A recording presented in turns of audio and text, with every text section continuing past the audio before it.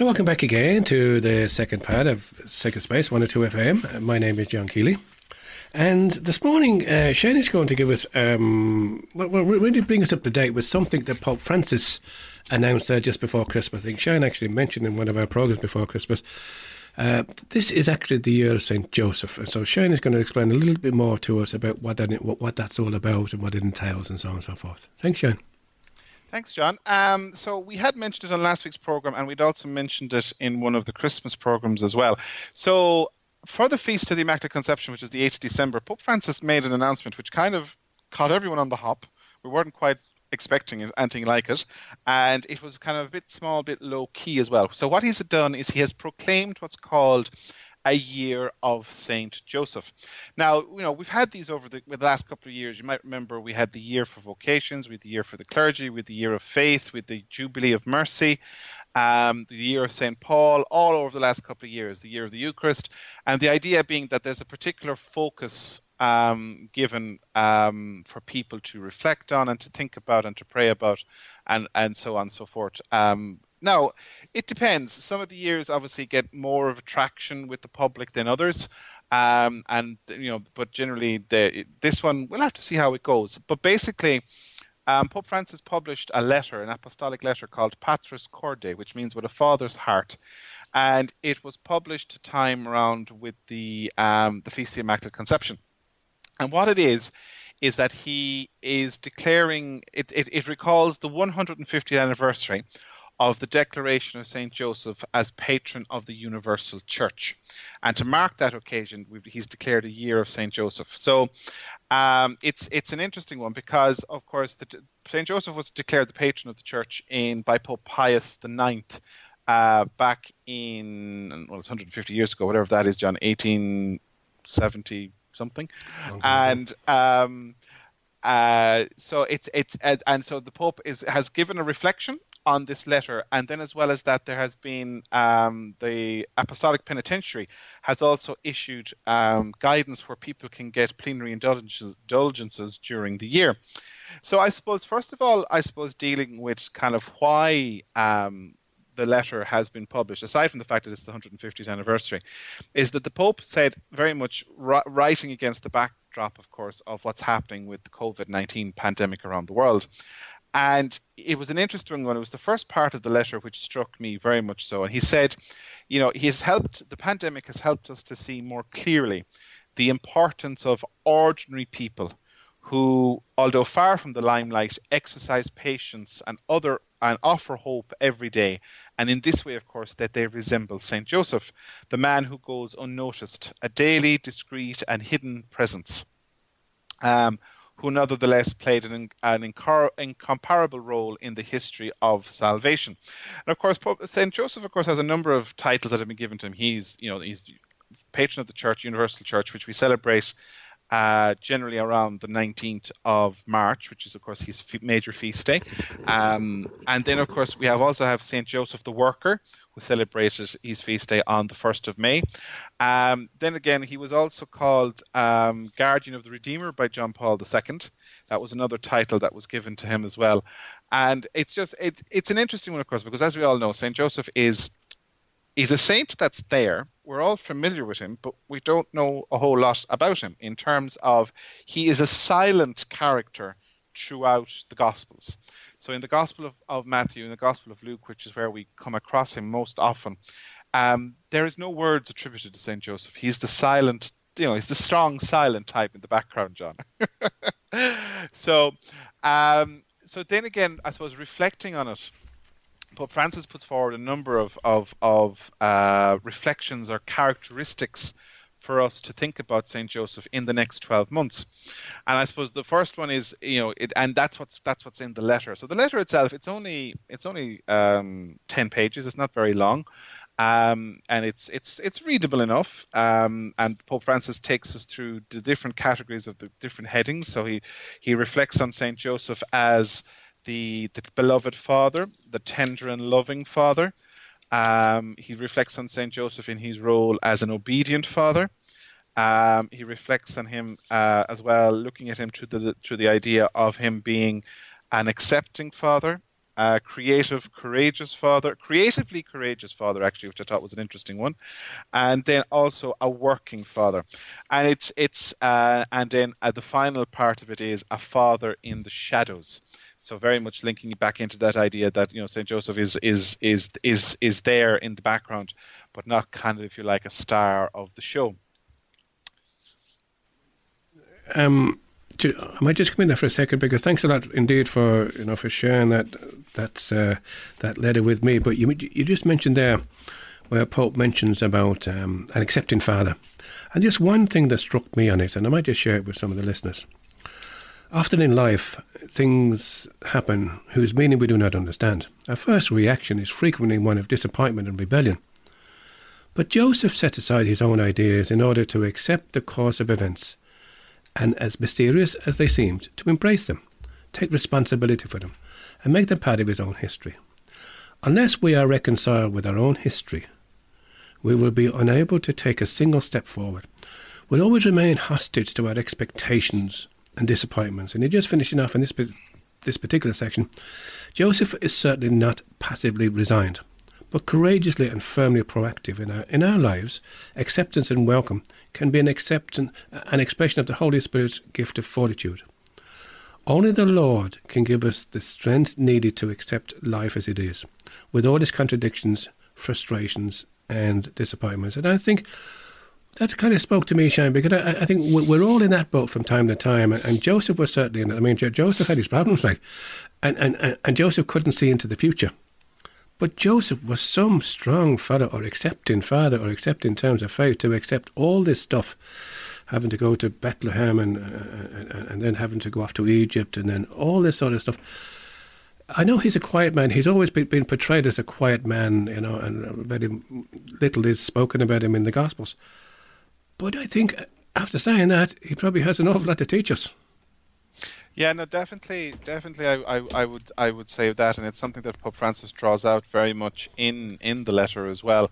I suppose it's one that he says, Joseph's spiritual path is not one that explains but accepts. But it's not, that he just is a doormat that's out there. He's courageously and firmly proactive, is how Pope Francis describes it. And of course, Pope Francis has a very strong devotion to Saint Joseph. And I don't know if people might remember back when he was elected Pope, there was quite a bit made about the fact that one of his things he has done for many years as a priest is that if he has a problem, he has a statue of sleeping Saint Joseph, he calls it. And he puts, if he has an intention or he has a worry, he writes it on a piece of paper and he puts it under Saint Joseph's sleeping head and asks Saint Joseph to look after it, which I thought was a lovely kind of familial relationship with the great saint.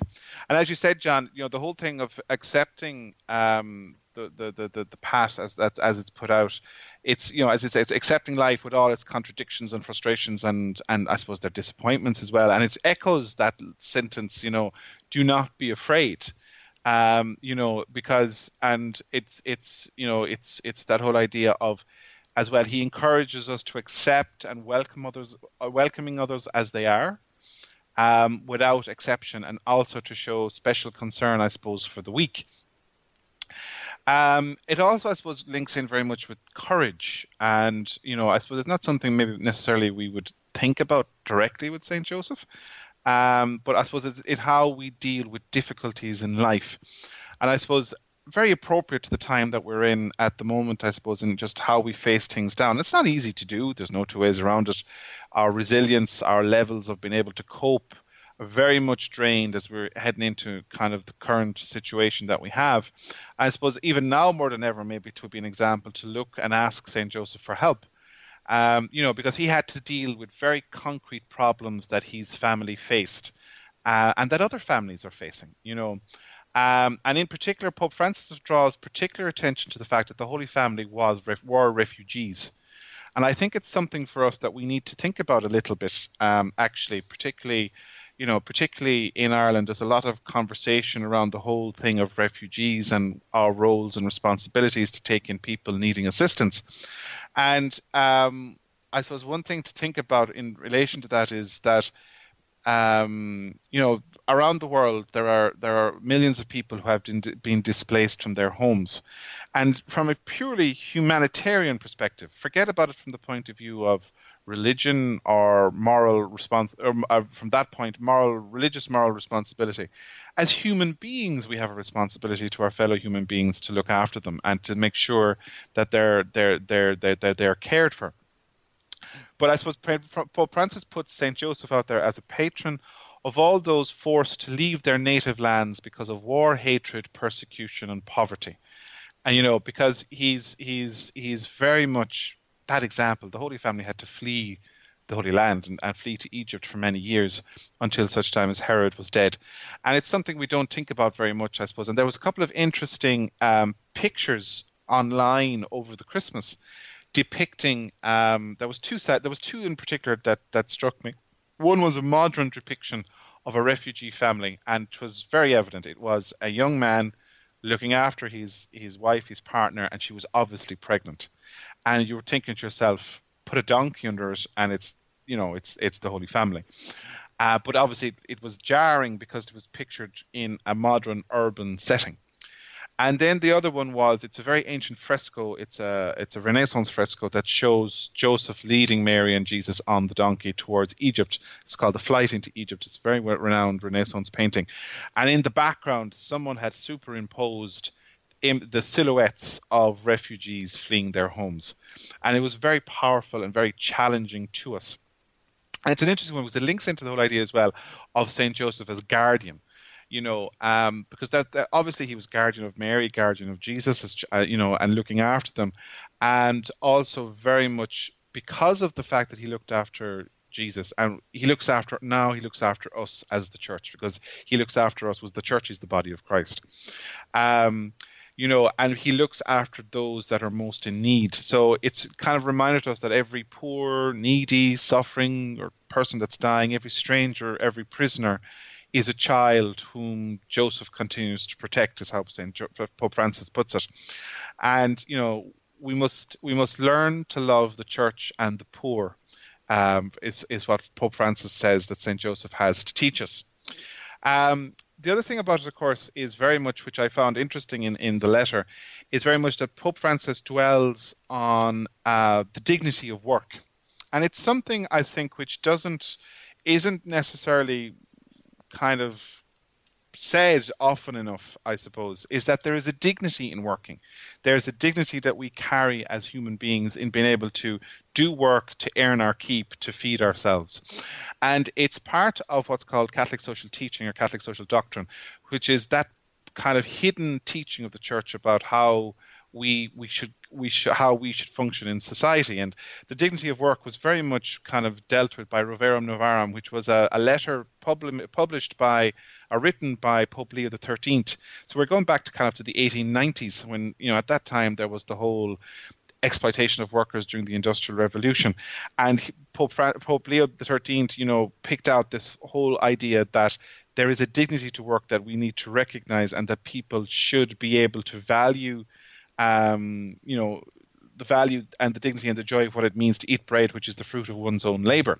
But of course, from the other side of that, then it comes the issue of unemployment, and particularly at the current time, where there are so many people who are out of work, or on restricted payments, or on restricted hours, and in Ireland, but across many countries as well. And there's renewed need, I suppose, to appreciate the importance of dignified work, of which St. Joseph is given as a patron.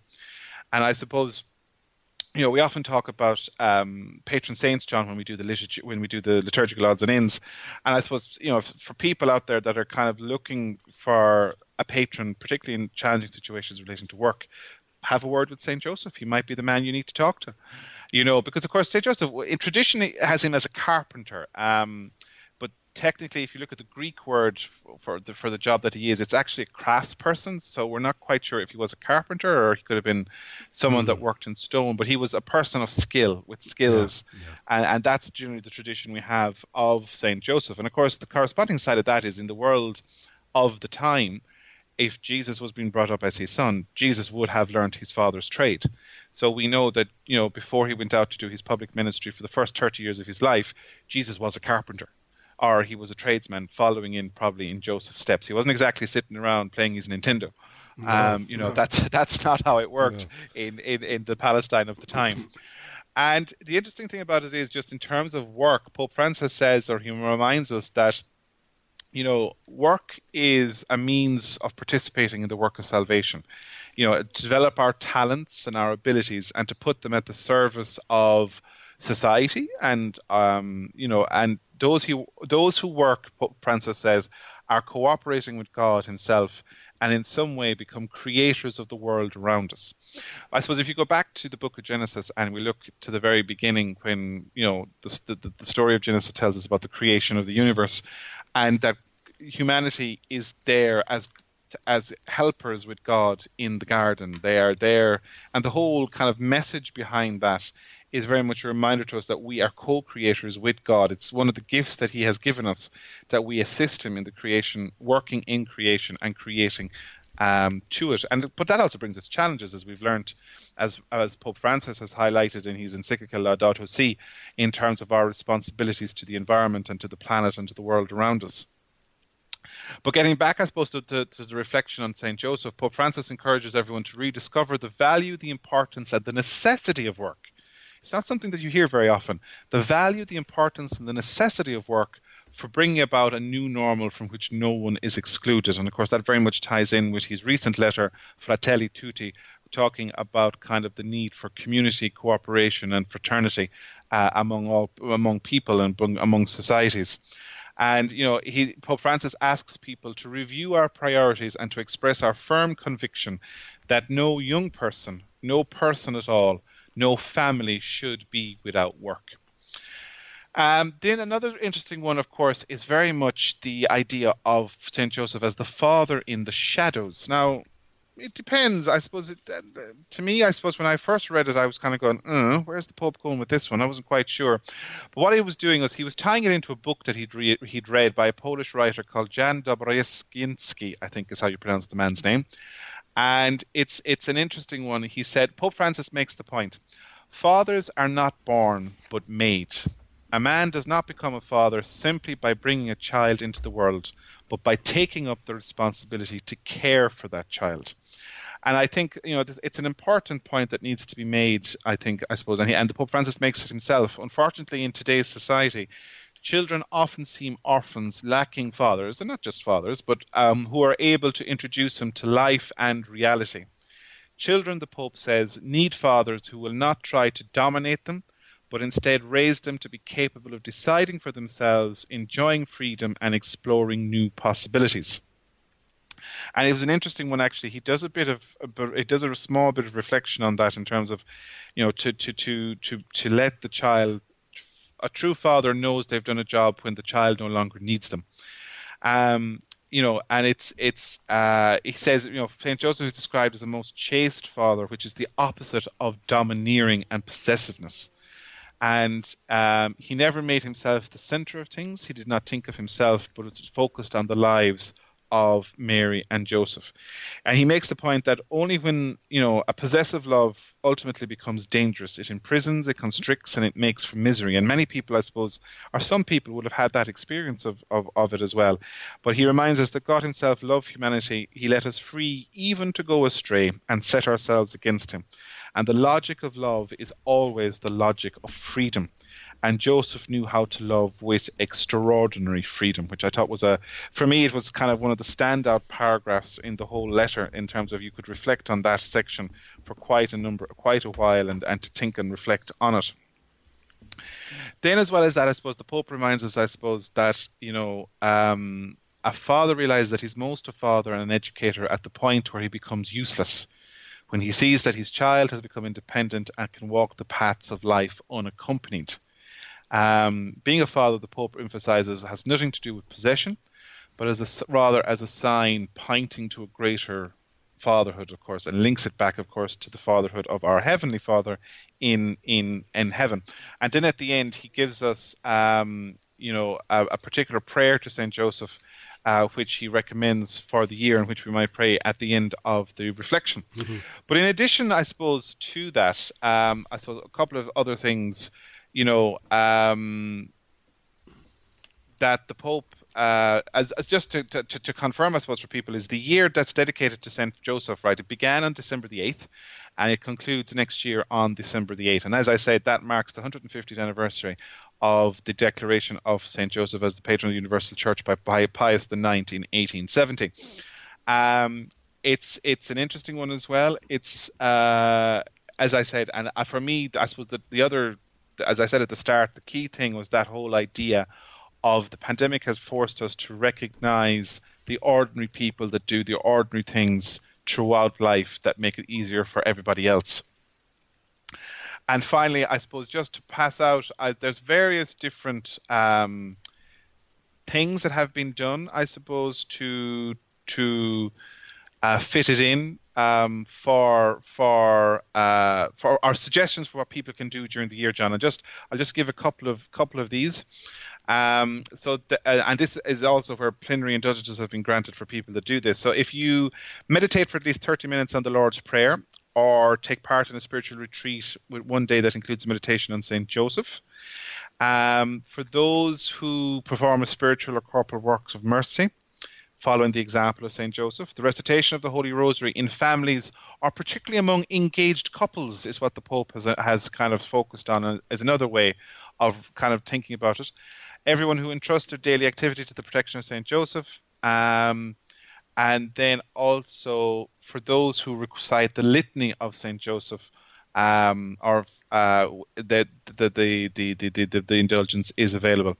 And for the sick, the Pope has made the point that if they, obviously for those who are unable to leave their homes for whatever reason, if they are able to complete the requirements, which is communion, confession, and prayer for the Pope intention as soon as possible, they can also benefit from the indulgences.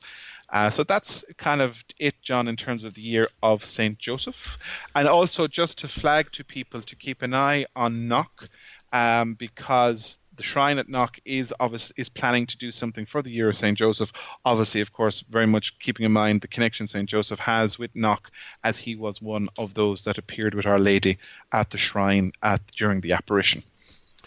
Shane, thank you so much indeed for sharing that information with us, bringing it to our attention. And maybe just to finish off this section, as Shane suggested, we might just pray this prayer that Pope Francis left us. Hail, Guardian of the Redeemer, Spouse of the Blessed Virgin Mary, to you God entrusted his Holy Son. In you Mary placed her trust. With you Christ became man. Blessed Saint Joseph, to us too show yourself a father, and guide us in the path of life. Obtain for us grace, mercy, and courage, and defend us from every evil. Amen. So now we'll go out with our second piece of music this morning. And this one, it's one of my favourites actually. It helps us to maybe finish off the Christmas season too. It's by Dr. Ralph Wilson, and this one is entitled St. Joseph's Song. So come back and join us in part 3, where we read and reflect on the Word of God, Sunday Gospel.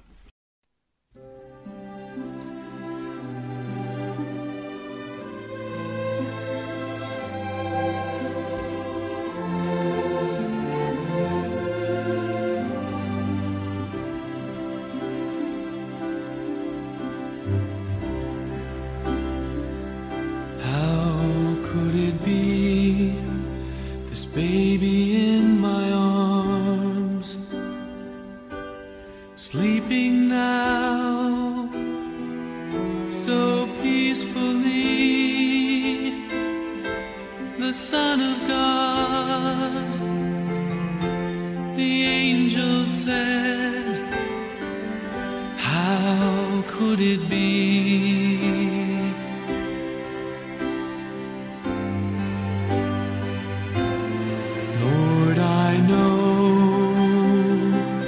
He's not my own, not of my flesh, not of my bone. Still, Father, let this baby be the son of my love.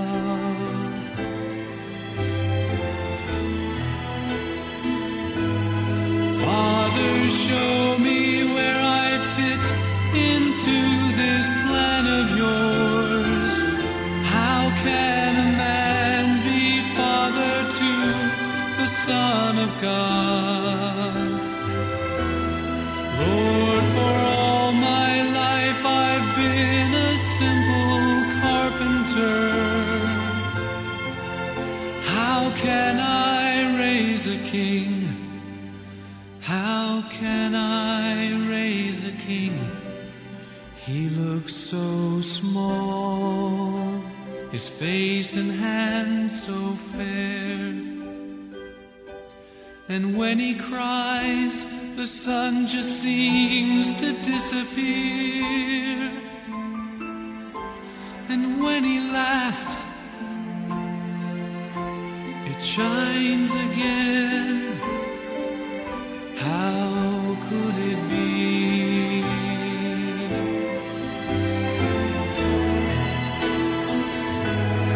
Father, show me where I fit into this plan of yours. How can a man be father to the Son of God? Lord, for all my life I've been a simple carpenter. How can I raise a king? How can I raise a king? How could it be? This baby in my arms, sleeping now so peacefully, the Son of God. The angel said,